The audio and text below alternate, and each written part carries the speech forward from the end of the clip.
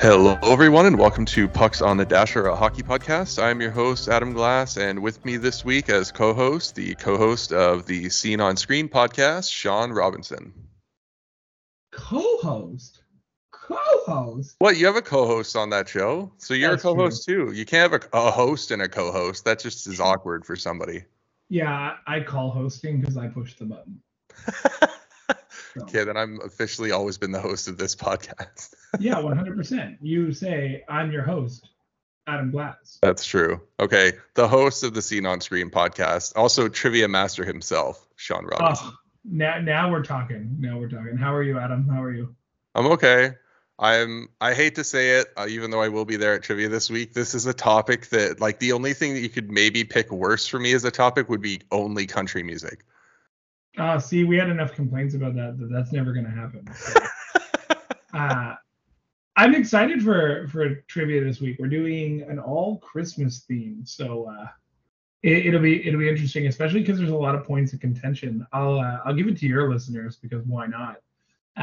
We're doing a not Christmas round, but it's all holiday movies, and I still believe Die Hard in my heart is a Christmas movie, but because Bruce Willis said it's not, I found it really easy to write a question in that category just because of that asterisk, right?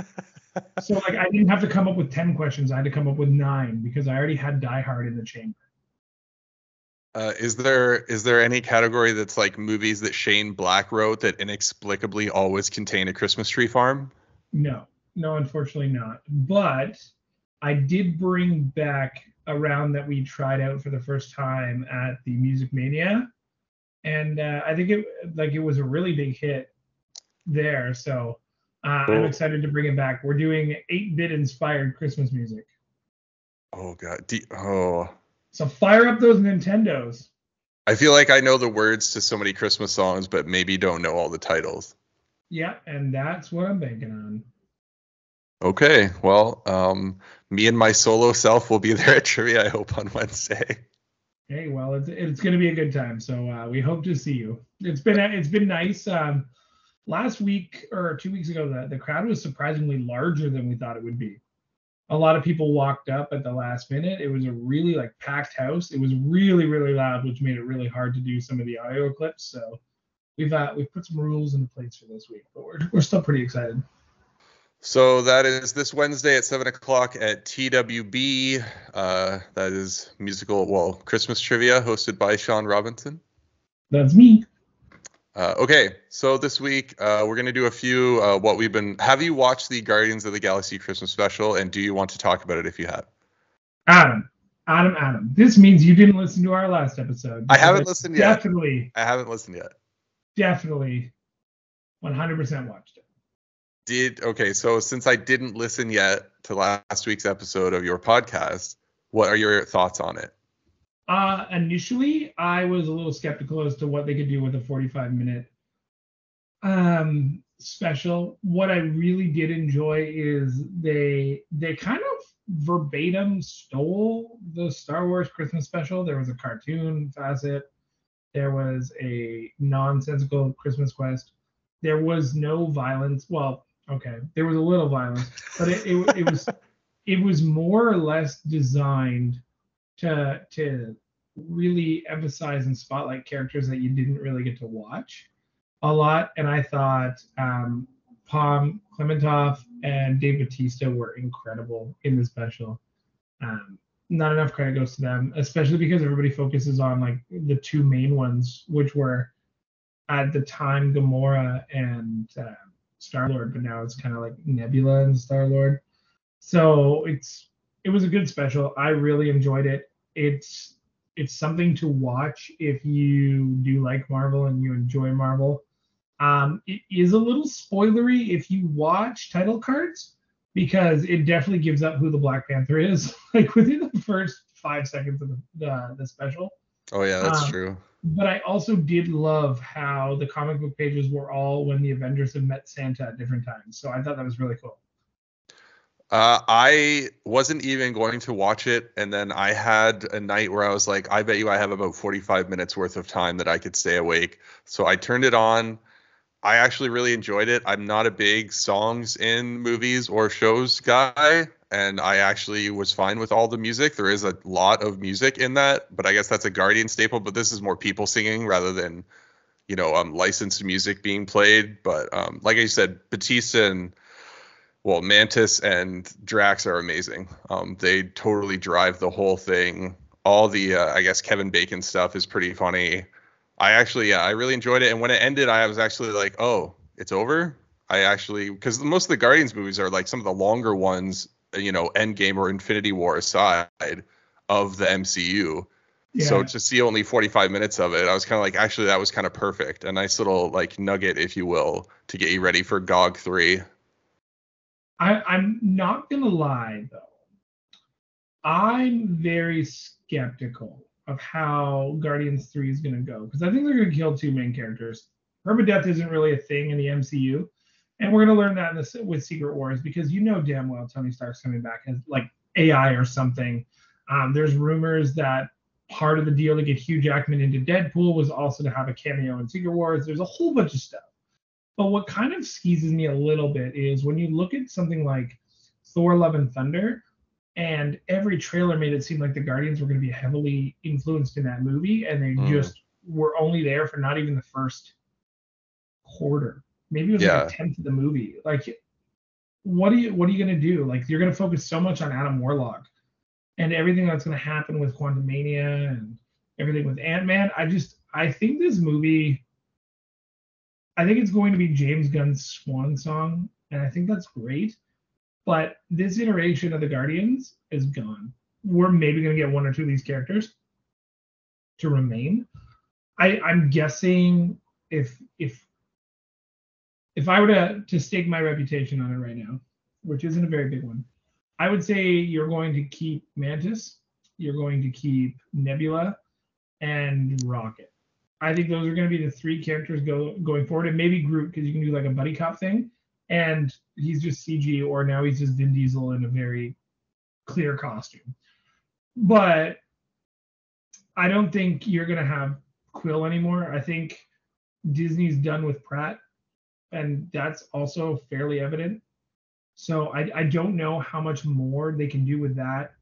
Zoe Saldana said the last 10 years of her life, she spent all her time doing Avatar and MCU stuff. So she's done nothing else with her career, but would welcome the opportunity to come back. Secret Wars. That's what I'm seeing. I think it's time that we say goodbye to the Guardians. They were really refreshing at first. Second movie was kind of meh. Is what it is. They'll never get rid of the property. They'll just change the roster. Yeah, it's too valuable of a property for them to get rid of it. It'll be Guardians of the Galaxy headed by whoever essentially is going to be the cheapest for them to retain for the most amount of years. Well, Marvel's kind of walked away from multi-year contracts too, right? So a lot of people are on like film to film. Like this Tom Holland deal that came out like a month ago is 6 films, but 2.5 of them are Sony. So we'll see. Yeah, I don't get into all that back, like all the spoiler potential stuff. Like I don't even watch the trailers. I kind of remove all myself from all that stuff because it just, I don't know. There's so much misinformation I'm sure out there with what potentially could be happening, and then I think it just leads to too much disappointment. Yeah, I live, eat, breathe, sleep Maple Leafs and Spider-Man. I love the MCU, but I also love the Maple Leafs. Do you actively read comics still? I did for a while at the beginning of the year, and through the pandemic, I got a really good deal on the Marvel Unlimited subscription, like $59 for the year. But they just sent me a renew notice for $119, so I hit cancel. I mean, there are perfectly easy ways you could say to find the Marvel collection to put on your computer. Yeah, I will say though, like I really liked when they were releasing those little mini comics before movies. So if you like pre-ordered a ticket, you got like the comic, or you were able to just like pay 99 cents to get it. But Marvel Unlimited, I had this goal at the beginning of the year that was fairly lofty. I wanted to read every Spider-Man comic from the original Amazing Spider-Man, which was like 500 comics. I just couldn't do it. Have you did you start at number like I am also a like Spider-Man is my guy, and I have read probably half of those issues for sure, if not more, and I own probably almost 200 issues of Amazing Yeah. from the original run. I have multiple, trade paperbacks, if you will, of the first, 20, 30 issues of Spider-Man, and that early stuff is so wordy and so boring for the most part that like I've never been able to get through any of them. The early Avengers stuff is okay, but it's still just panels upon panels of just like giant word bubbles that are going nowhere. Yeah, Amazing Spider-Man is a lot to kind of go through. But Marvel Unlimited is really cool because you can have it on panel mode. So you're reading it on your phone or your iPad. You just click the panel and then the next panel just Yeah. comes up. So you don't feel overwhelmed. But like some of the early amazing and spectacular Spider-Mans with like the Fantastic Four and Vulture, they're so dry. You have to read so Yep. much information. There's a lot. There, It is definitely a lot.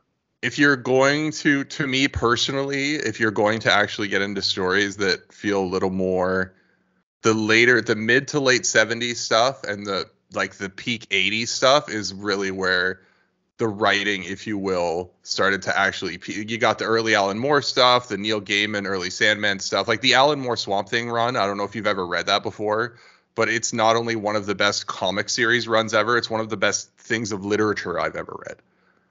Really? It's insanely crazy and philosophical and deep, and like it goes places that you never expect and deals with like humanity and is he a person, is he not, what is a person, like all this stuff. It's crazy, that run. Nice. The entire Amazing series is 441 episodes, spanning from 1963 to 1998. Where for some reason I can't find. If I had my phone in front of me right now, I could tell you how many issues of Amazing I actually own physically, because I have an app on my phone with my entire comic collection on it. Oh, your catalog, nice. Yeah, some of this. So like my last era of buying singles would have been like late 90s, early 2000s. Like I have Kevin Smith's Green Arrow run in singles from when it came out originally, but I don't have first issues. I think I do have the second issue, but not the first. The most expensive thing from that era I have is I have the What If comic, where like Spider-Man and Mary Jane, or well, Peter and Mary Jane had a baby that was Mary Jane Parker, and she was like a Spider-Woman type thing, and that was her first appearance, was in a What If, and I own that issue, and I bought it off the rack for like $150, and on eBay right now, like graded copies are going for like $500. Nice, that's a good score. So I just got lucky or old, whatever, however you want to phrase it with those comics, but. Okay, this is a hockey podcast, so we should probably get into hockey stuff now. Why we just burnt like the first 20 minutes talking about not hockey. That's fine. That's happened before. If I could probably have done an hour with Tyler on Call of Duty every week, even though I didn't play it, he would probably talk about it for an hour. Just talking about the latest meta. Or whatever his skin is, or whatever that stuff is going. I don't know. What's a Warzone, Sean? You probably play COD, right? I do, yes. I play COD and I play Warzone. Do you play GTA Online? Actually, a few buddies of mine and I just downloaded it. So I think I had it originally for like through the Epic portal, but if you have it on PC, you can actually play like these what's it called? GTA RPGs. So there's like cops and robbers ones. There's like real world meetups where you guys like Fast and the Furious kind of shit where you do like heists and whatever. So a few of us are gonna dabble into that because we think it's hilarious. Yeah, GTA Online always felt like a thing that's only fun if you have a group of people to play with, and I don't have a group of friends that can commit. You know what I mean? Like I just don't have 4 or 5 people I know that are willing to game like a few hours every week or whatever. I just kind of mostly independently game for the most part. Yeah, I feel that. Okay, hockey. I will go into our fantasy weeks. But I'm going to do it in a slightly different order than I usually do since we share the big pool together. So I'll go through my other 2 pools quickly here before we get into the big pool stuff. Gotcha. But I was lucky enough to have a 3-0 fantasy week. In the points pool, I had the most fantasy points of any team for the week, which hasn't happened too often this week, which means I might catch up in some of these tiebreakers here for total points. which in a league where 500 generally is the last playoff spot, that actually can really matter. And over in the auction pool, I played the same team that I played in the big pool, and I managed to pull off a bigger win in the auction pool, even though he arguably has a better team in that pool. So I got a 7-2 win in the auction pool, which brought me finally back to 500 in that pool. And I think I finally moved up to 7th instead of 8th. Hey, look at that. And I am almost within striking distance, maybe of first in my division now. So that's all right. Nice. How did your big pool week go, Sean? My big pool week went actually really well, but I have to shout out the T-Bird guys that are in the football pool. And the only reason I have to is I had a perfect season, Adam. Like you went defeated? I went defeated. I'm the first team in years to go defeated. But so last year I pushed every single chip I had into the pot. I made every deal possible. I dealt every pick that was within the first 6 rounds. I emptied the cupboards and I went on a playoff run and I won some money and I was super happy. And this year I came into the season with I let him go to the draft, but I came into the season after I redrafted him with a suspended player, a broken player, a player that was going to be on the IR for the first 3 weeks, and a young, good quarterback. Now I don't have any of those pieces. I traded everything away at the deadline, and I made some pushes. I scared some people in the last few weeks, but it's quite the accomplishment because it's just as hard to go 0-13 as it is to go 13-0. And I made sure I had a legal roster every single game. I had no running backs though, so it was like crazy. But I needed to shout that out because it got called out this morning in the pool. Even though there is a slight chance that I win this week, there is a very minuscule chance that I have 2 players go off and I can pull off an upset. Hopefully, when you guys are listening to this, I'm 0-13 because that's an accomplishment in itself. So in that pool, if you finish last, you automatically get first overall next year? Yeah. So I'm guaranteed either the best non-keeper or the best call or whoever's drafted first overall in the NFL. So I'm guaranteed the first overall pick.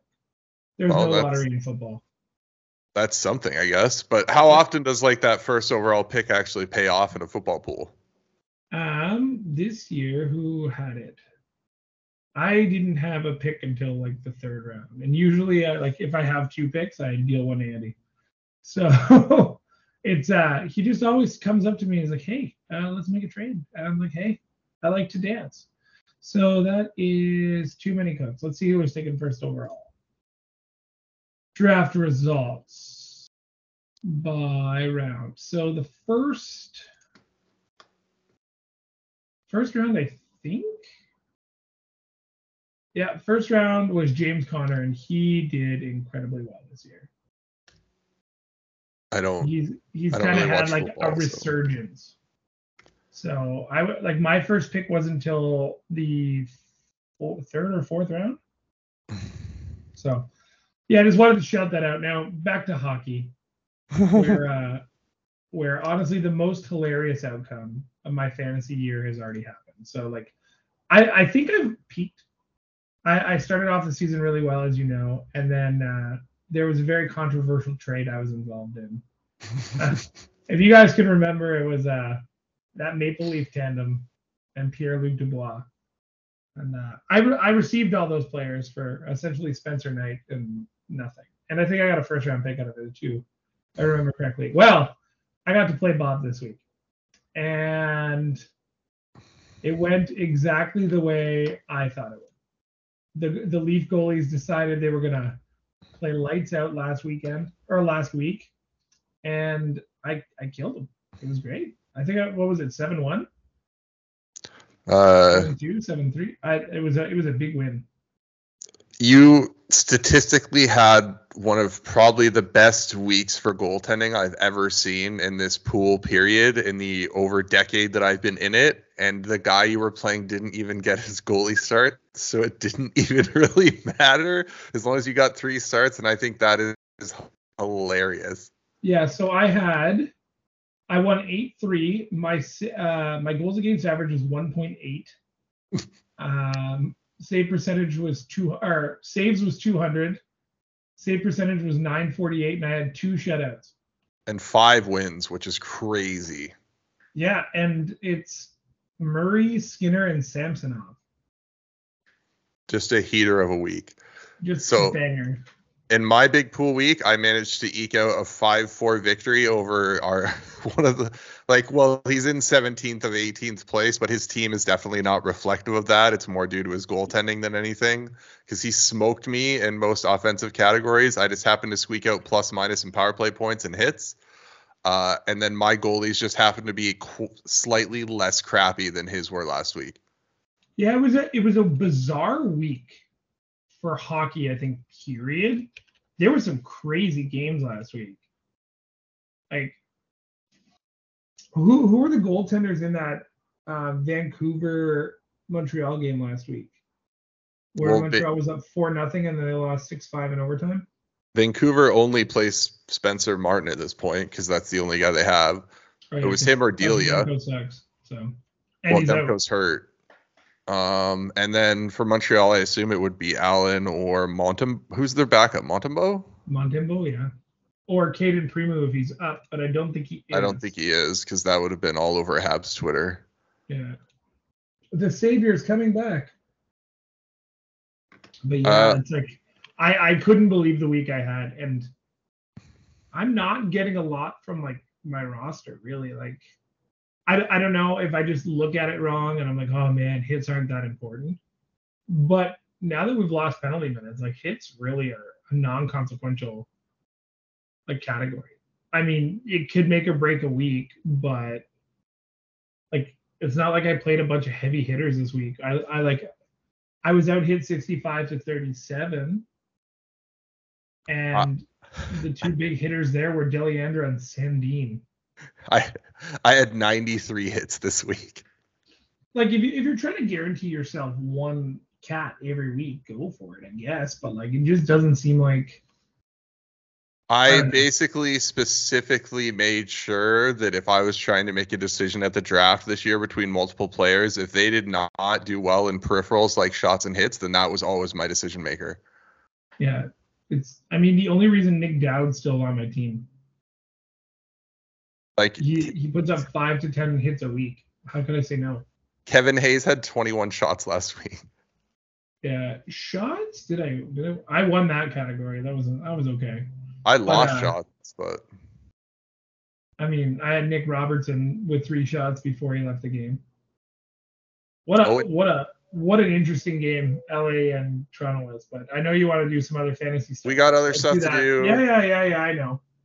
Okay, so my poo-poo performer for this week will be Mr. Matt Duchene, who went Cobb 3, like -3 with 5 shots and 1 hit. Not great. Bad. Fair. I have 2 poo-poo performers. And one made his way to waivers today. I dropped Ryan Strome after a goal and 1 shot on goal. Like I knew like times are tough in Anaheim, but like what's going on over there? you're shooting 1,000, I guess, for the week, but like come on. They're a team that is better off being bad right now, and they have a coach who probably needs to for sure get fired at this point, but there's no point in doing that this year unless things get like toxic in the dressing room, right? Yeah, but like some of their young guns and their kids aren't playing well enough to kind of justify it. Like put some structure in there to give them something. Anything. Well, they'll just let them run out the string for like 50 or 60 games where it gets near the end of the year, and then they'll just shoot them in the head, let the interim take over for 25 games, let the players just do what they want, and they'll probably win like 10 of 25 or something, and everybody will be like, oh, they turned the corner. That's usually what happens. But like what benefit is this doing like a young player like McTavish? I mean, he's too good to go down. You probably can't send him to the AHL depending on his contract. So just let him figure it out. I don't know. You're not trying to win there. You're not trying to win. Then why didn't you move Hiller? Well, they should move a lot of guys and they haven't. No. John Gibson. Why didn't you move Jonas Hiller? Holy Well, crap. probably because nobody wants him. The only teams that wanted him he refused to go to. Didn't like Toronto and Edmonton knock on his door last year? Maybe, but I still can't see Toronto going down the rabbit hole for that guy. There's nothing even under the hood that is good with John Gibson's game right now. Yeah, he sucks. He's terrible. Yeah, he's terrible. The only other bad performer I had last week was Nicky Bob, and he separated his shoulder or broke his shoulder, one of the two. So that poor guy's got no luck right now. Man, and his brother's just lighting up the league, eh? No luck right now, and like his trade value is also like non-existent now too, which is double shitty. You remember when the Leafs had Chris DiDomenico? No, they had him too. What was the kid's name who broke his leg? He was like a Team Canada phenom. Was it Esposito or Angelo? They had Angelo Esposito for like a hot minute one year. Yeah, and then he broke his leg, and it was like they were just done with him already too. Yeah. I think the problem now in Leafland with like these kids is they're holding on to them too long, and if they're not flourishing into something, they're not getting value out of them either. So, I mean, if I were them, I probably would have moved Robertson at the beginning of the season while you had the opportunity to, but now you don't. You're stuck with him. You've got to figure out if he's good or bad in the next year and a half. Well, speaking of the Maple Leafs, my super duper star for the week, fantasy-wise, is a Maple Leaf and one of Sean's favorite players. He had 3 goals, 4 assists, plus 3 power play points, 13 shots on goal, a face-off win, and a block. That would be William Nylander. When did you acquire Nylander? Last year? This is in points pool. I don't have him in big pool. Oh, see, I thought we were still talking about the same pool. I was like, Austin Matthews is one of my favorite players. Thanks. The big pool is the only pool I do not have Nylander in. Yeah. Can you imagine what his price tag is right now? Well, I was mad when he was traded last year or whatever it was that I wasn't consulted because I would have for sure overpaid for him. Yeah. It's like I tried to take a shot at Marner when Marner was absolutely trash earlier in the season. And it would have cost me that special lottery ticket I have, plus my own lottery ticket. So not worth it. Yeah, probably not worth it. Like that wasn't even enough. Yeah, that's probably not worth it, especially this year. Yeah. I've got my eyes set on a very special player. His name is. I would assume your super duper star for the week will also be Maple Leafs related. I mean, it's hard not to take 3 wins and 2 shutouts and a goals against of like 1. Do you have anybody you want to give an honorable mention to, maybe? I would love to. I would love to give Patrick Laine a super duper star sticker of approval. Like, what, Sean? You got Patrick Laine? Yeah, I've done a lot since I've been on the podcast last. Yeah, and speaking of, that's what you just transitioned. You should have kept going. We're actually going to go through a bunch of trades that have happened in the big pool since Sean has last been on the podcast. So I'm going to let Sean kind of walk us through this. All right. Well, T-Berg, let's get ready. I'm just pulling up all the trades. So are we just going back to, when was I on last? I don't remember. A month ago, probably. Yeah. Okay. So yeah, like mid. Probably first or second weekend of the season, I would think. Yeah. So we'll start at why don't we start at your line A trade? That's probably a good spot. I was gonna talk about how Kralva got traded. Oh, okay. You want to talk about Vejmelka getting traded for Kakinen? Yeah, like I understand what Phantoms are doing with the pool, and I appreciate it. I respect it completely, but like I can't believe that you spent a 4th to also get Kakinen. I borderline right now. If Anderson suddenly was going to be out for another 2 months, I would borderline trade for Vejmelka right now. do you want to do this like early 2000s radio stations with the pump it or dump it? Like, do we pump the trade or do we dump the trade? Okay, you got to define what that means. Like, do we say the trade is good, so we pump it out? So like what's your pass fail on here? I don't know. Just like I usually just do random thoughts, but sometimes it's hard with context too, right? Because without those teams being on here or seeing what they're like, to me, it's It's just as much about can I see the direction that you're taking on with your roster as much as was this a good trade? Because sometimes something that looks like maybe not necessarily a good trade on the surface, when you look deeper at their roster and maybe what they're trying to do with it construction wise, it might make more sense. I 100% with that. So we'll just say it's like a good trade or a bad trade. We won't do what Tyler does, where he's just like trash pass. Although I find it really funny when he does that. When he's not interested in a trade or a move, he's like, just move on. I like that. You could borderline say that was the podcast at one point. That's fair. Next trade we had was Ryan Johansson for Kyler Yamamoto. I found that trade to be kind of interesting because, how the mighty have fallen fantasy-wise with Johansson. But I like the intangible Yamamoto could come with if he gets some power play time. Or if he gets to see a little bit of ice time with McDavid, you never really know what's going to happen. Well, if they do indeed trade Puljujarvi, you would assume that would open up more ice for Yamamoto to do something. You would assume. That's true. A co-host trade happened next. Varlamov got dealt from my team to Adam's team for an 8th. I needed to open up a space on my roster, and this deal upset like 2 people. I worked Sean for weeks over this trade because I was not willing to give up almost anything. Yeah, and at the end of the day, like, this was an auto draft pick for me. I never wanted him, and I'm very happy with my goaltending. I'm incredibly happy. So it's okay. I have 3 Leafs and I have Skinner.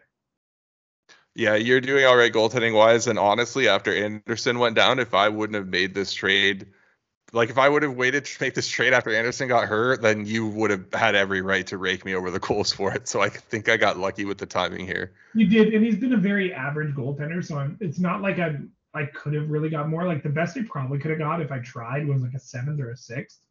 I was offered like Thomas Greiss when I was still sitting on Binnington. So like there was opportunities to have a second tandem out there. I just didn't care. Yeah, and I have Sorokin, so the real value of Varlamov in this pool is really low for almost anyone but me too, right? So yeah. Next up, my favorite trade of the entire pool is I dropped Jared Spurgeon 3 days before he got picked up and dealt for Laurent Brossoit. Just my favorite trade because like I love when players like take opportunity to trade a player that has been picked up or dropped, and B, like when they tell you about it. It's always so funny to me. It doesn't matter what pool you're in because one man's trash is another man's treasure, right? And when you look at these trades one by one, some of them are bad trades, but some of them are also just really funny because people are like so desperate to trade for things that they missed out on waivers. And I think it's very key, especially in this pool. Yeah, so if you're wondering why somebody would trade for Laurent Brossoit, who's playing in the minors, it's because they have all the other Vegas goalies but him, so they were just hedging and making sure they got everyone, which is very useful given what happened to me and the Canes goaltenders this year. Yeah. Phantom's doing some work and just trading up to get a pick. How the hell do you say his last name? Sharanovich? Who? Oh, Sharangovich. Sharangovich. There you go. So that was a quick little minor trade. Jared Spurgeon gets dealt again with a 6th to the Lions for Marcus Peterson and a 5th. Again, Bob's he's playing the same few players and just keeps trading them over and over and over again. Then I got bored and I made 2 trades within a week. I finally let go of Cole Perfetti. I've been in this pool for 3 years and I've held him since day 1. And I dealt Tyson Barrie to the Lions for Patrick Laine. And I didn't think when I sent that deal, it would have been completed without a pick. I am very surprised that he accepted this trade. We went back and forth for a little bit on it. Context is everything, but this was another scenario where I was desperately looking for scoring and I was looking for buy low situations. I mean, I think buying low on Laine right now is a really good, especially in this pool. Like he could win you shots 1 week alone by himself, which is super valuable. Even if he rounds into a 30, 60 point, but 200-ish shot guy, that's totally worth it in this pool, more so than the guys you gave away for him. Yeah, and like I think Tyson Barrie's ceiling is coming to a close. he's only going to rack up so many power play points in Edmonton, but he's also falling out of favor in Edmonton because what happened in Colorado and what happened in Toronto is happening in Edmonton. He's a one-dimensional defenseman who misses the net as much as Dion Phaneuf did in his prime. They also have Evan Bouchard there, who at any given time they could hand the power play one reins over to, and that means that Barrie's value is basically non-existent. Yeah, well, I mean, and Mike Babcock did it to Tyson Barrie. Yep. And like Sheldon Keefe did it too. Morgan Rielly is far more valuable on offense than Tyson Barrie is. Oh, 100. Yeah, Morgan Rielly can actually help with the transition game a little bit. Like he's like Barrie's playing upwards of 20 minutes a night, but like the worse the Oilers do, I feel like the lower his ice time is going to get because they need to play defense and he can't really do that. Yeah, like if I were Edmonton, I would try Barrie on forward. You're paying him $4 million. Try it. Well, he's got one more year left, so. What are they paying him? It's not 4. I just had the cap friendly up, and then let's see here. Well, while you're doing that, I will talk about the next deal. Also, it is 4.5 for one more year. Overpayment. Interestingly enough, I moved on from Jordan Binnington, who we talked about earlier, and I apparently traded him a week before he went cuckoo pants. Yeah. So Jordan Binnington, Hampus Lindholm, a third and an eighth, got a return of essentially a first and a second, and throwaway players Strome and Brendan Saad. And now Ryan Strome is on waivers. This was just a move to get some picks, in my opinion. I think you sold high on both players you traded, and to get 1 and a 2 out of that is pretty good. I wouldn't have traded for either. Like I would not be giving up my first and second to acquire those two players. I mean, Lindholm is also killing it right now, so we should give respect on his name. And look, he's gonna have a peak year, but it's gonna be like what 45, 50 points. Like he's not a keeper worthy player. Like I don't know. Yeah, but like you could look at like building your roster earlier to try and make sure you fill those holes. Yeah, I don't know. The more people that trade their first right now is better for me. And me. I have like 3 of them. Yeah. Next deal, Karel Vejmelka dealt again. This time to the wheel from the Phantoms again. So awesome. I love it. He basically broke even too because he got a fourth for him. So he just traded like out of. You figure he'd at least try to get one slate. Well, I guess he got a lower pick sent back or something. I don't know. Mm-hmm. But he basically flipped him for what he got him for, which seems pointless. But there was 2 really nice little lottery ball deals, if you ask me. Like this Jonathan Toews and Thomas Tatar swap, pretty nice. I mean, you're looking at a 2-round upgrade for the player who got Tatar, right? Am I reading that right? Thomas Tatar and a 6 for Toews and a 4th. Yeah. You don't know what team Toews is going to be on at the deadline. So this could be a very nice little deal for the end of the season, especially if you're in a playoff contention. He's not getting traded. The winged wheel goes out and spends a second and gets Hot Sambacho. I don't know. That is Thomas Chabot. I was offered this deal all season and I kept rejecting it because I don't want to give up a 2nd round pick for Thomas Chabot. I think this is the wrong time to buy Chabot. And the reason being is Ottawa's in an all-time low. They're now in like the full out Bedard conversation. I mean, to me, I less want to buy Chabot because Jake Sanderson has shown up and he actually looks like he might be ready already, which means that Chabot is probably not getting that PP1 next year. Also fair. And wow, my brain is stuck. Who just got dealt to Ottawa from Chicago? DeBrincat. Yeah, I don't think he's on the team beyond the deadline. Well, he has to re-sign, so. Well, he doesn't. There's like no preliminary talks have gone well. He's been brought up in the media, and if I were to guess, I think he's going to choose free agency. I mean, Ottawa, if they like, I feel Ottawa's like 2 years that away. they got him for nothing as far as I'm concerned. Like they didn't trade away anything decent to get him. So if you can move him at the deadline, he would probably be okay. Would you rather have him or Bo Horvat? Because to me right now, Bo Horvat is potentially the best UFA, like the best deadline ad on the board right now is Bo Horvat to me, if he's available. Like, are you talking as like a pure rental? Yeah. What do you think DeBrincat's going to cost next year? Because Horvat's rumored to be 8x8, but one of the biggest reasons why he's not re-signing is because him and JT Miller hate each other. DeBrincat's currently making 6.4, so he's going to probably want high sevens, if not 8. Yeah. So and we're arguably deserves it.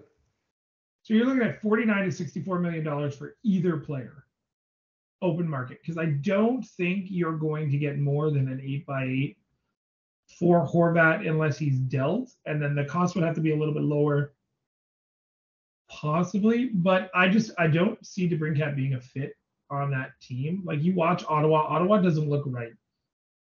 Claude Giroux could have signed a 1-year deal anywhere and then signed for 3 years in Ottawa to end his career, and he didn't. And it doesn't look like it's going well for anybody involved. Like you see clips of games that Ottawa's playing, and like Shabbat's is being a little baby on the bench. Everything is going wrong for that team.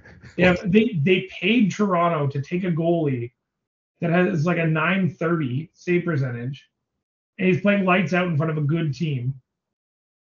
Like, obviously, part of the problem was he didn't have a good team in front of him, but like Ottawa's still not good. You have Zaitsev in your top 6. That's not good. That's bad. I would say it's a combination of an awful defense, goaltending that is also maybe not great, and a coach that probably does not fit the style of the players that he currently has. That could also be fair. I would love to dissect the Sens in like a month. I think DJ Smith is a coach for a Flyers team, not a Senators team. Like to me, this team needs to open it up and go hard on offense. Now they are obviously scoring a lot more this year and getting scored on a lot more this year. But I mean, that could be a double-fisted problem of the defense being like, look at these defensemen. Like, look at their defensemen right now. Who would you want on your actual team? Who would you actually want on your team other than Shabbat? You want Zaitsev? No. You want Hamonic? No. You want Nick fucking Holden? No. You might take Jake Sanderson, but he's still not ready. Like, there's one guy on this entire defensive roster that I would want on my NHL team right now, and that's Shabbat. Yeah, and he's pretty good. And like you have a 30-year-old Anton Forsberg and a 35-year-old Cam Talbot as your goalies. Like that's not going to work. Yeah, well, they thought they cracked the code, and they were like, you know what? We're going to get rid of Matt Murray. We're going to pay you to take Matt Murray. They're also retaining $1.5625 thousand million, as I like to say, dead cap on Murray also. Yeah, for the next 2 years. How funny is that? Like and then they have buyouts from Bobby Ryan, Colin White, Michael Delzato, and Dion Phaneuf on the books this year. So between them and Matt Murray, they're paying like over $5 million for players not on their team this year for a team that is desperately like budget conscious. Like that's so dumb. It's funny because he signed in LA for like a season and then just rode off into the distance. Or 2 years, right?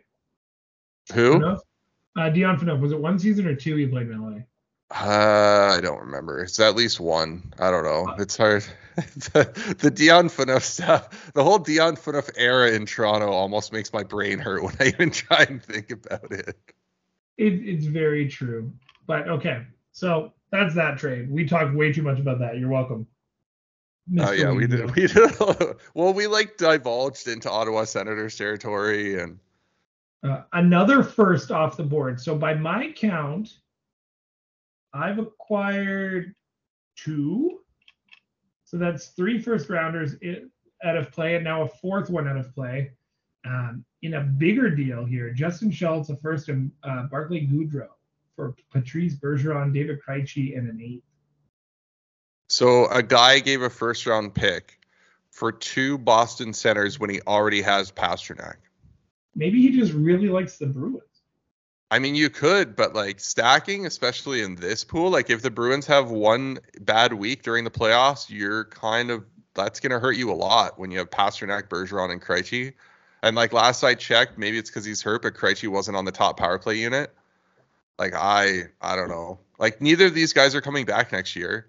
So there's no long-term value. This is purely a one-year play. So you basically gave up a first-round pick for however many games these guys end up playing for the rest of the regular season. And I mean, Krejci's value right now is when he is playing with Hall, they're producing. That's nice too.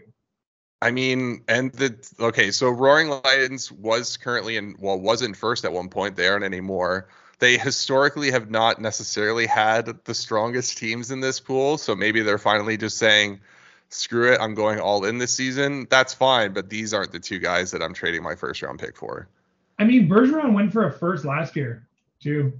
I think Bergeron plus is potentially worth a first, but the plus for me is not David Krejci. I just can't believe that every year this guy's being dealt for a first. It's wild. The last 2 seasons he's been dealt for a first, and this is way earlier on. And I'm willing to bet Bergeron gets moved to the deadline.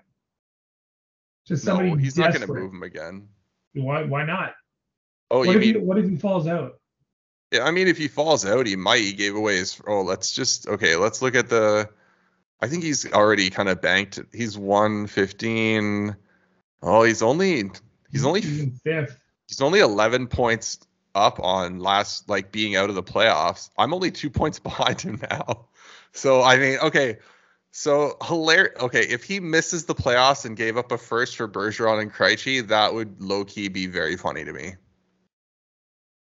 Because this is definitely not the year you want to do that. I think he's in a good spot, though, for some of the other stuff he's got kind of going on.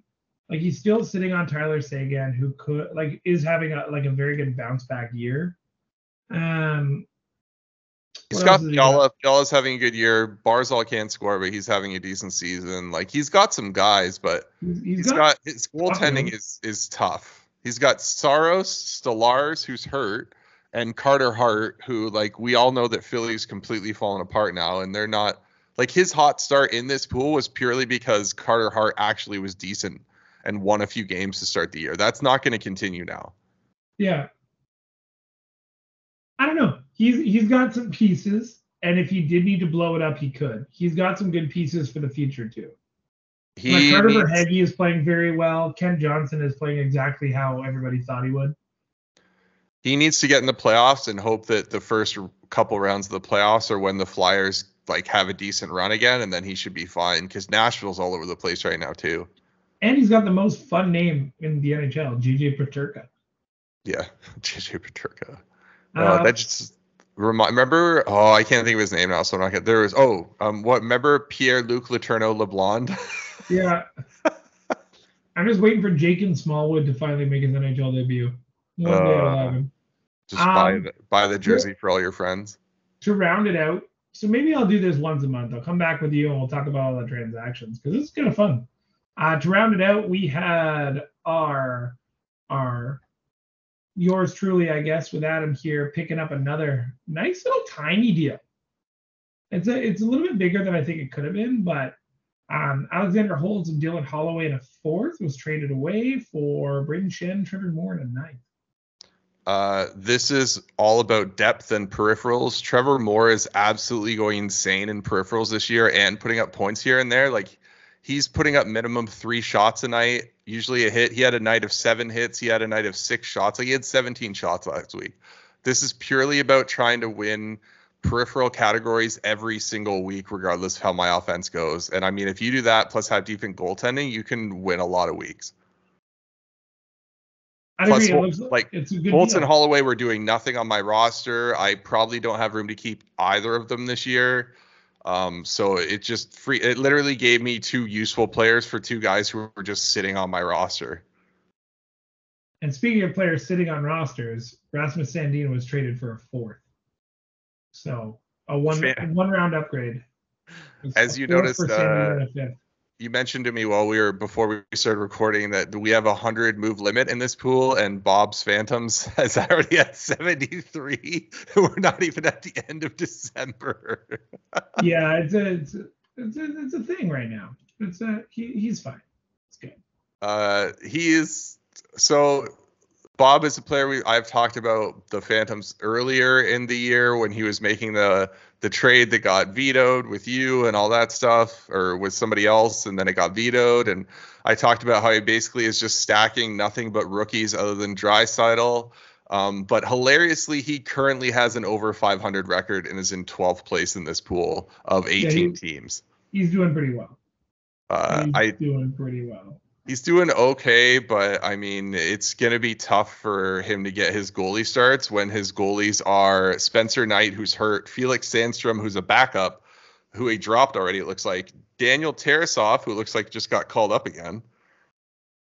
So yeah, he's not going to get his starts every week. And if you don't get your starts every week, you're probably going to lose more weeks than you win. The only reason he happened to win last week was because he played a team that, oh, never mind. That was you last week. I beat him. You smoked him, but he didn't get his goalie starts. And I mean, he's probably not going to get them again this week unless Tarasov starts like 3 games or something. So we'll see. Check back in with the Phantoms in, let's say, end of January, and we'll see where things are at that point.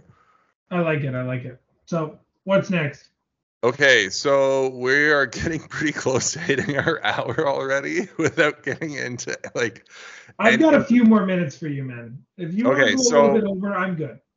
I'm fine with going a little bit over, but I think the only 2 major things that I wanted to touch on this week was, do you want to talk at all about the Char versus the Canucks whole kerfuffle thing with Bieksa and all that crap?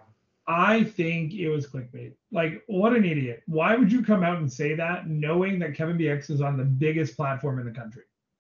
Nationally syndicated. Why would you do that? That like. So the audio from Char's thing kind of blew up because he was on I don't know what podcast he was on, but 32 Thoughts took the audio and put it at the start of their show this week, and that's where somebody that I know messaged me and was like, "Oh, Char said some shit. Oh, it's gonna be a big deal." And I literally immediately was like, "This is nothing, Burger. Like, I'm sorry to be that guy, but there's no way this is true." And everything. I'm not a big Bieksa guy. I think he's fine. Whatever. It's better than some of the people they've tried, but I'd want to be his friend. He said him. I was 100% behind him. Like 100%. Like how? Like basically, you're calling into question the leadership group in Vancouver. Like there's no way that would have been possible for them to do without somebody seeing it and it getting out at the time. Like it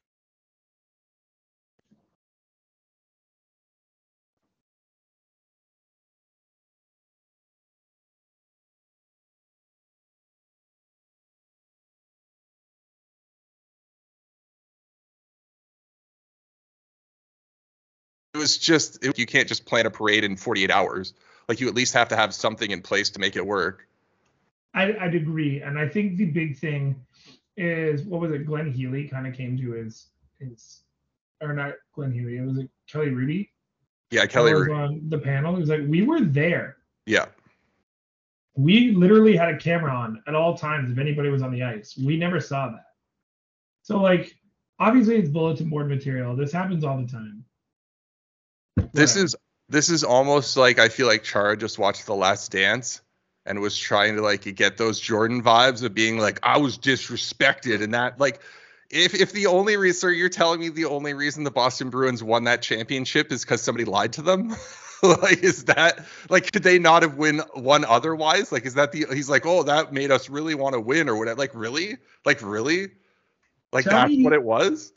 Tell me you aged out and missed the game without telling me you aged out and missed the game. Zdeno, you go first. It was just, I don't know, whatever. I guess hockey is always going to blow everything up because nothing really happens in this sport that's not apparently horrible and abusive. So yeah, got it down. Okay, so let's end the pod here or have our last conversation. You wanted to talk about, you mentioned to me Jersey, and then there was that whole tweet that blew up where it was like the Leafs top 4 forwards versus the Oilers top 4 forwards and who's better, and where do you want to attack this from? You know what? I'll hit Jersey real quick because that's like a 30-second conversation. So I was at the game, like Toronto, LA, and I was very fortunate. I was given tickets, and I was close to the bench. Like I could smell the players and the ice. It was amazing. Here's what I saw.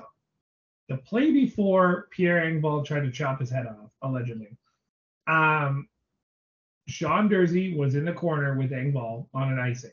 And obviously Toronto had to keep the players out. And LA was like, yeah, you know what? Fuck it. Let's keep our players out too. I can swear on this thing, right? I can't remember. Oh, yeah. You can swear all you want. Well, if not, you got to bleep it out. So sorry. So that play goes back down the ice, and then they run into each other at center. And then, like very, very clearly, you could see Sean Durzi wind up to try and take Engvall's head off. And Engvall puts his stick up, catches the stick, and kind of pushes it down towards him and it hits him in the head. And Durzi flopped harder than a World Cup player trying to get extra time. It was so egregious, and the bench went apeshit. And you can't see this on TV, or you can't hear it on TV.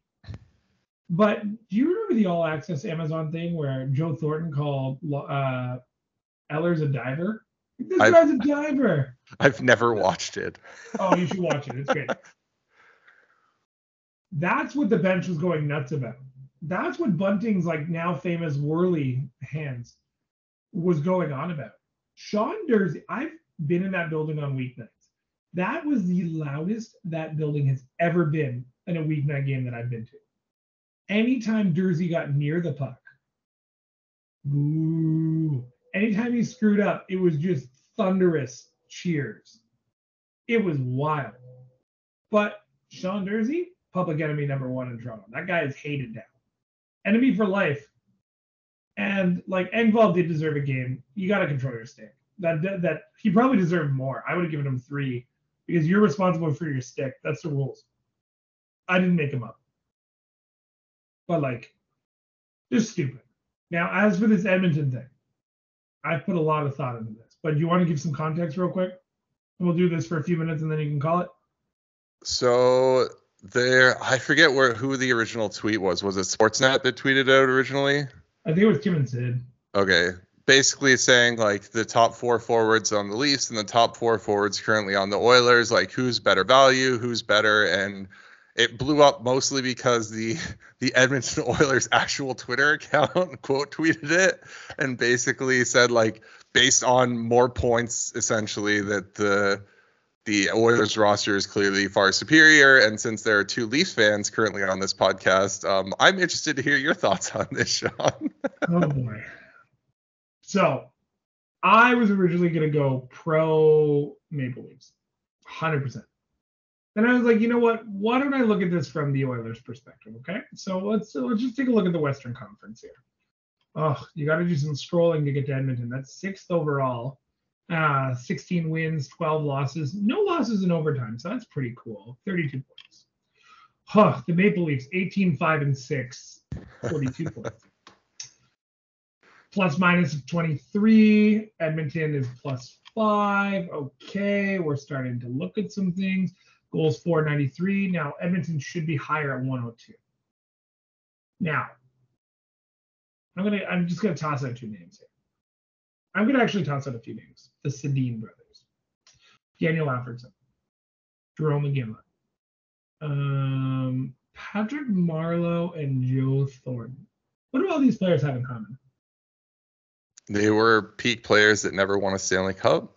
Yeah, and what else do they have in common? They don't play defense? Patrick Marleau played defense. Okay, yeah. Ish. And Daniel Sedin was also like a Selke nominee numerous times. So I think that counts, I guess, maybe.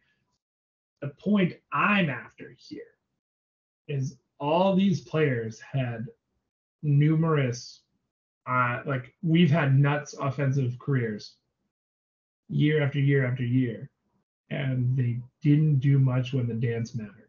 Now, I'm not saying the Maple Leafs have, because they are famously out of the playoffs in the first round, and it pains me to say that. And yes, Edmonton has gone farther. And every team that's put out Edmonton in the West is just as smart as every team that's put out the Leafs. Except now, I don't know. I've watched a few Edmonton games recently, just to see, like, because I want to see McDavid. I want to see him succeed. Will he succeed as an Oiler? No. He might win a scoring title. He'll definitely win another MVP. Maybe 2 or 3 more at Ross's. Whatever. He's lights out the best player on the planet. But until Edmonton's brass does something about the peripherals of the team, they will never amount to anything. We talked about Tyson Barrie earlier. Now, I believe the 4 players that Edmonton had in the comparison were Nugent Hopkins, Zach Hyman, Leon Draisaitl, and Connor McDavid versus Toronto's big 4, which are Matthews, Marner, Nylander, and Tavares. I think just for context, I think it's let's just put Kane over Hyman and talk about it in a more general sense. But you can't because that's not the tweet. I guess.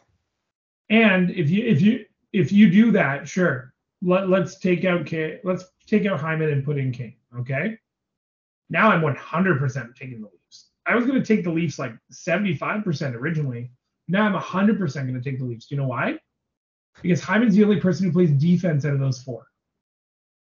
That is 4 players that play 100-foot games. And I know you and I, like if you look through our chat, every time Nylander does anything spectacular on offense, Glass will send me a message being like, did you see that? I'm like, yeah. Did you see him forget to back check? He sat on the bench for the last 10 minutes of a 5-0 game, and he was still the 3rd star because he dogged it on defense. So according to the current player cards that were released today by The Athletic. I saw McDavid's and Matthews. It was like 73-43, right? William Nylander's defensive impact is rated as a 68. Zach Hyman's defensive impact is rated as a minus 15.7. What was McDavid's? 43, right? McDavid's defensive impact is 38 overall, minus 2.2. And what was Matthews? Matthews is a 78 and a plus 5.3. And I'm guessing Marner's the best out of all 8 players because he actually plays defense now. Marner is an 87 and a plus 7.7 and arguably one of the best defensive wingers in all of hockey.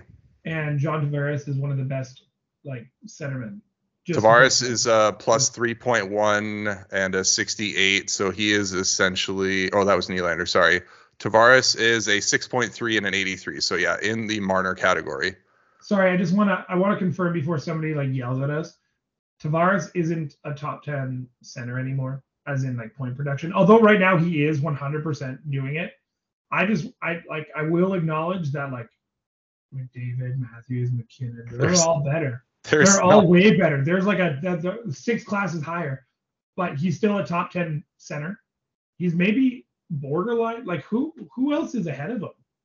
But Tavares, just in the season he's having right now and the last few years. I mean, as a second line center in the NHL, I would say he's got to be one of the best in hockey, unless you're putting Malkin. Malkin's having a pretty good year. Okay, well, he wouldn't be the top center on Boston. He would be on Anaheim. He would be on Calgary. He wouldn't be on Carolina. Dallas, open to interpretation. I bet you he's a top 15 center. He's a number 1 center on half the teams in the NHL, for sure. Yeah. So I just looked at all the player cards here. Of the top 4 in Edmonton, not one has a positive projected differential for defense, and on the Leafs, all of them do. That's crazy. Now, you could say goaltending obviously has a lot to do with that, given how bad it's been in Edmonton this year. But I was also told going into this year in Toronto that their goaltending was garbage and wasn't going to be any good. So what is it then? Well, if you were going to break it down that way, on paper, and this is going to piss off Edmonton fans who listen to this podcast, Edmonton's not good. They're barely hanging on to a playoff spot. Please take that in.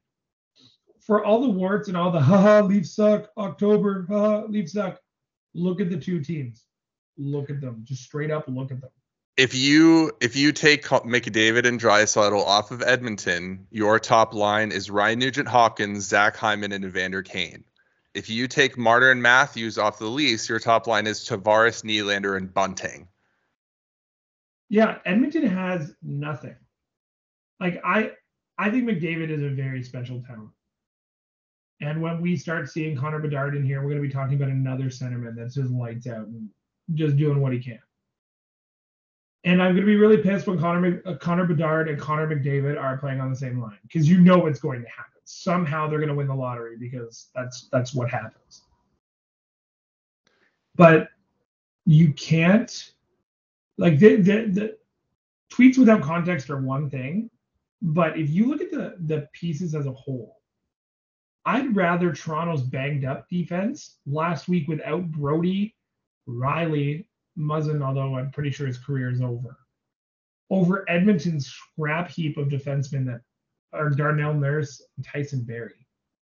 There isn't a single defenseman on the Oilers roster right now that I would put on the Leafs roster for any of the current players on the Leafs roster. Like, if you look at the player cards for Liljegren and Sandin this year, they are 93 and a 92. Defensive impact for Sandin is 8.1 projected, 79 overall, and Liljegren is 12.4 and an 88. Well, like, these guys are legit top four defensemen, and they're a pairing that has played together for years and years and years in the minors. Like, they do stuff together as a pair that a lot of defensive pairs don't do because of that familiarity. 100%. And like, Edmonton has one defenseman, two defensemen under contract for less than $1 million. Philip Broberg and Evan Bouchard. Evan Bouchard could make a difference soon. But Darnell Nurse at 9.25 until 2029. Okay. He's 27 years old. They overpaid him before, like, they set the market with that contract essentially, and that was terrible for them to do. Like, that guy's never, ever, ever going to make up the value in that deal, ever. It doesn't matter how good he gets. Like, he's already 27. Like, he's essentially at his peak right now as a defenseman. And what's he going to get this year? 45 points? And be like, what, minus 20? like, people clown on the Leafs cap situation. But take into consideration that McDavid, Leon, Hyman, and Hopkins take up majority of their cap. They've got nothing. Like, depth alone is going to kill this team. I would love to see a Canadian Stanley Cup final. Who wouldn't? America. But I would love to see Matthews McDavid. That would be, I think, the dream of all dreams until Toronto ended up somehow choking. But realistically speaking, if you look at that whole team, it's not just the four players. And Evander Kane, great offensive talent. Great offensive talent. But there's another player who won't back check, won't protect the puck. Like, I clown on Nylander a lot, and for what it's worth, it does look like he just disconnects his controller when the puck's going the other way. Okay. You're leading the Leafs with goals, but Matthews is also heating up. I kind of compare the Oilers now to what the Sharks were in Marleau and Thornton's prime. And McDavid's 25. If that team does not do, and like, if they essentially, to me personally, if that team does not win a Stanley Cup or at least make a Stanley Cup final before this McDavid contract ends, how do you reasonably, as McDavid, even consider re-signing there? How do you even do that? You can't. There's no way you can do that. Well, they're going to ask the same question about Toronto, right? Toronto's got to get out of the first round, maybe even the second round, before they throw a checkbook at Matthews. But Matthews, Yeah, is but- going to, like, I think it's pretty likely he's going to sign for near max. There's no Justin Bieber connection at all. Like, that's a big, to me, I know a lot of people make fun of it or whatever, but to me, Justin Bieber and Matthews being best friends and Bieber being a Leafs fan, that matters a lot. Like, that's actually a pull that no other team in the NHL could have for Matthews. Because who wouldn't want to ride coattails with that guy and see the things and get the access that he has? Like, Matthews can be the best player in all the NHL, but he cannot get into the rooms that Justin Bieber can get into. And the power he has in Toronto is unbelievable. 100%. Like, he's got everything. Him and Marner will both re-sign long-term. And they're going to be Kane and Taves. Now, would it be nice if they took a little bit of a haircut to help out? Yeah, probably. But they're also banking on the cap jumping up a lot more, right? 100%. And like, I hate to say it, but if William Nylander signs another deal in Toronto, that would be shocking for me. Because to me, there's no way they'll be able to afford him. I think William Nylander will be dealt regardless. Like, unless they win a cup this year. Oh, they got to at least make a final or at least go to game 7 of an East final, or he's 100% getting dealt. I'm calling it now. I think no matter, like, unless they win the cup to run it back, he's being dealt, because I think one thing's already very apparent. I do believe Dubas has an extension already, and it's just not being announced. And you'll know if he has an extension or not based on what assets he's allowed to move at the deadline. 100%. You don't let somebody go through the cupboards who's not going to be here in a few weeks. That's just the rules.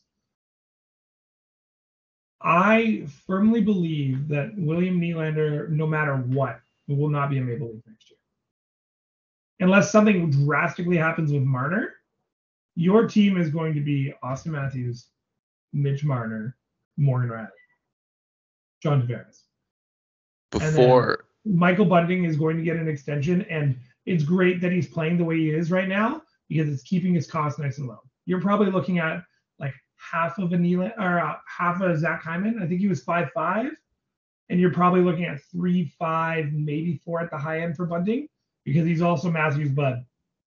There's so many intangibles here, but when you look at it as a whole, there's no way Nylander's still on this team. Sorry. Okay. I don't want to keep going down that road because it's going to be a sad day for me, especially if they haven't won a cup with him on the roster. But one last thought I'm going to have here on the Leafs before we end the podcast for this week is, since my brother has already started texting me, what do we have to give up for Bo Horvat? If you actually want the Leafs to make any significant moves at the deadline, every single team is going to be asking for Matthew Knies. Every team. I don't think that's necessary for Horvat. Now, if I'm Vancouver, I'm giving him to the highest bidder, and if you're not giving up a first in Knies, you're not getting him in Toronto. And that's fine. That's fine, because my evaluation based on what he's going to make, he's going to walk. So unless you're willing to sacrifice, oh God, I'm going to bring up Nylander again. Unless you know that you're going to re-sign Horvat to play in your top 6 and get rid of Nylander, that's not going to happen. You're not going to unload the cupboards. Now, what makes it interesting is if you can add a Connor Garland into the deal, or not necessarily like in love with the Luke Schenn idea of a reunion, but he doesn't make any money, so it could be a nice 6th, 7th piece. Like, he's a little bit more defensively responsible. However, Hall without Muzzin also looks kind of good. I think you're kind of looking at prospects like a Steeves or a Ty Voigt. And Ty Voigt playing lights out in the OHL is the absolute best scenario for the Leafs right now because you can dangle that guy. Matthew Knies is coming up. He has a roster spot. The moment Harvard's out, he's there. He's the guy. I think anybody below him on my prospect chart, I'd be willing to move, but he is the one guy that I don't move unless it's like a controllable top 6 player for at least 3 or 4 years. 100%. I was going to say, like, the only way you move Niemela or you move Knies is if you are getting guaranteed control.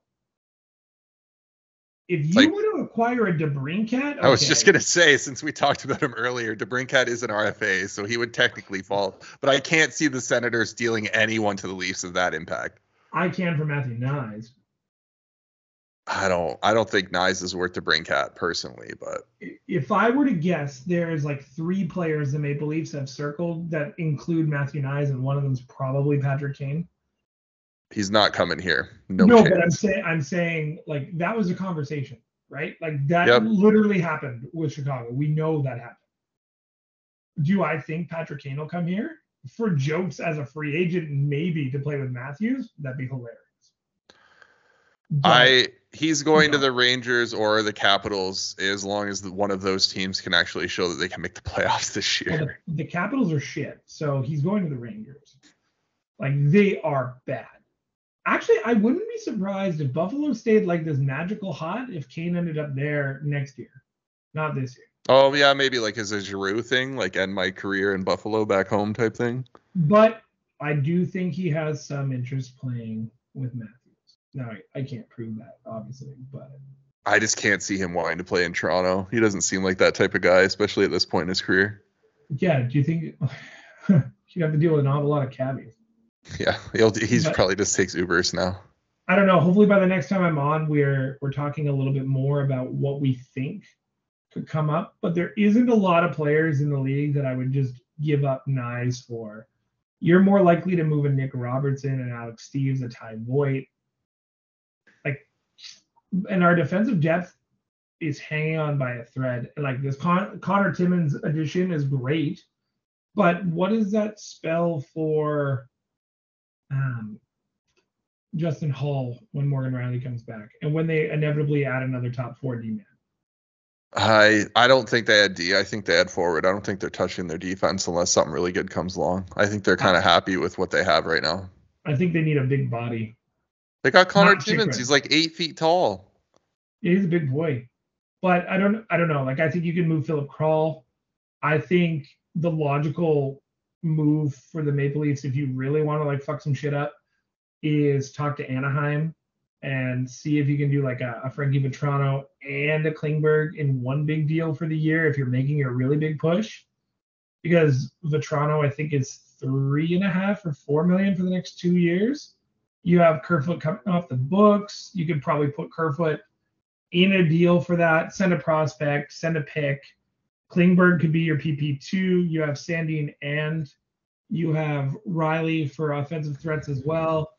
That's where I'm going. That's the only team I'm calling. I'm calling it. I am really interested to see what happens with Klingberg, given how awful his value has gone this year. Yeah, I know. You're not going to have to pay for him. It's great. And I think he's still, like, I'm pretty sure, unless I'm wrong, he's having a fairly decent season for himself. But the team's just too crappy there for him to gain any value. Like, so realistically speaking, you're going to get him at 50% retained. That's the cost. So you're going to get him at $3.5 million. Cool. What else can you take from Anaheim to make it worth? Well, you're not going to get Zegras unless you're willing to blow your brains out. They wouldn't. They'd fold that franchise if they traded him. You're not going to get McTavish on that team. You could make a compelling argument to possibly deal for Troy Terry, but I'm not even saying the Maple Leafs are going to do that. I'm saying like you could try and pry him out of there because you gotta spend money to make money, and giving Ryan Strome 5 years was stupid. I don't know if there's one. Maybe you could get a Max Jones as a throw-in since he's kind of cheaper for next year. I don't know. There's not really much on this roster that I even see. Is like I was thinking Silfverberg, but he's still got another year left. So and he's worth like 5.2. Ugh. I'd want like a Connor Garland or I'd want like a Frank Vatrano. Those are the players that I want on the outside. You want a Swiss Army knife that can score. All right. Well, we did. That was a very special edition of your pod. Holy. I think we did like 40 minutes on trades in our one fantasy pool. So. Yeah, T-Bird people, if you like this, we'll come back and we'll just do it continuously. Not all the time. I'm not going to take over your show, but like, I love when we talk about our own pod or our own pool. That's great. Well, you're welcome to come on in whatever week you are available. So thanks to Sean for coming on the podcast this week, and I will talk to everyone next week. Later.